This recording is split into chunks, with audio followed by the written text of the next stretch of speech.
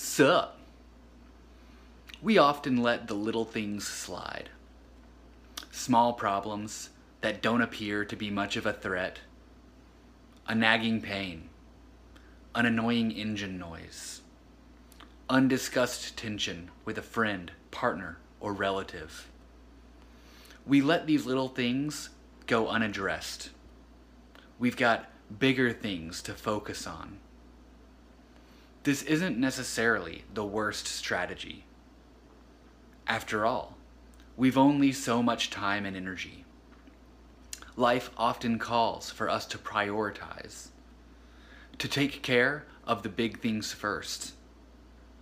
But the little things don't always stay so little. They have a tendency to change, to become not so little anymore. The nagging pain becomes an injury. The engine noise becomes a breakdown. The undiscussed tension becomes a relationship ended. The little things become the big things.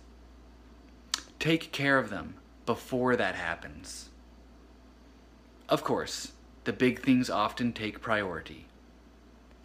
Consider, though, how many started as little things. What if you'd addressed them then? What little things are you putting off?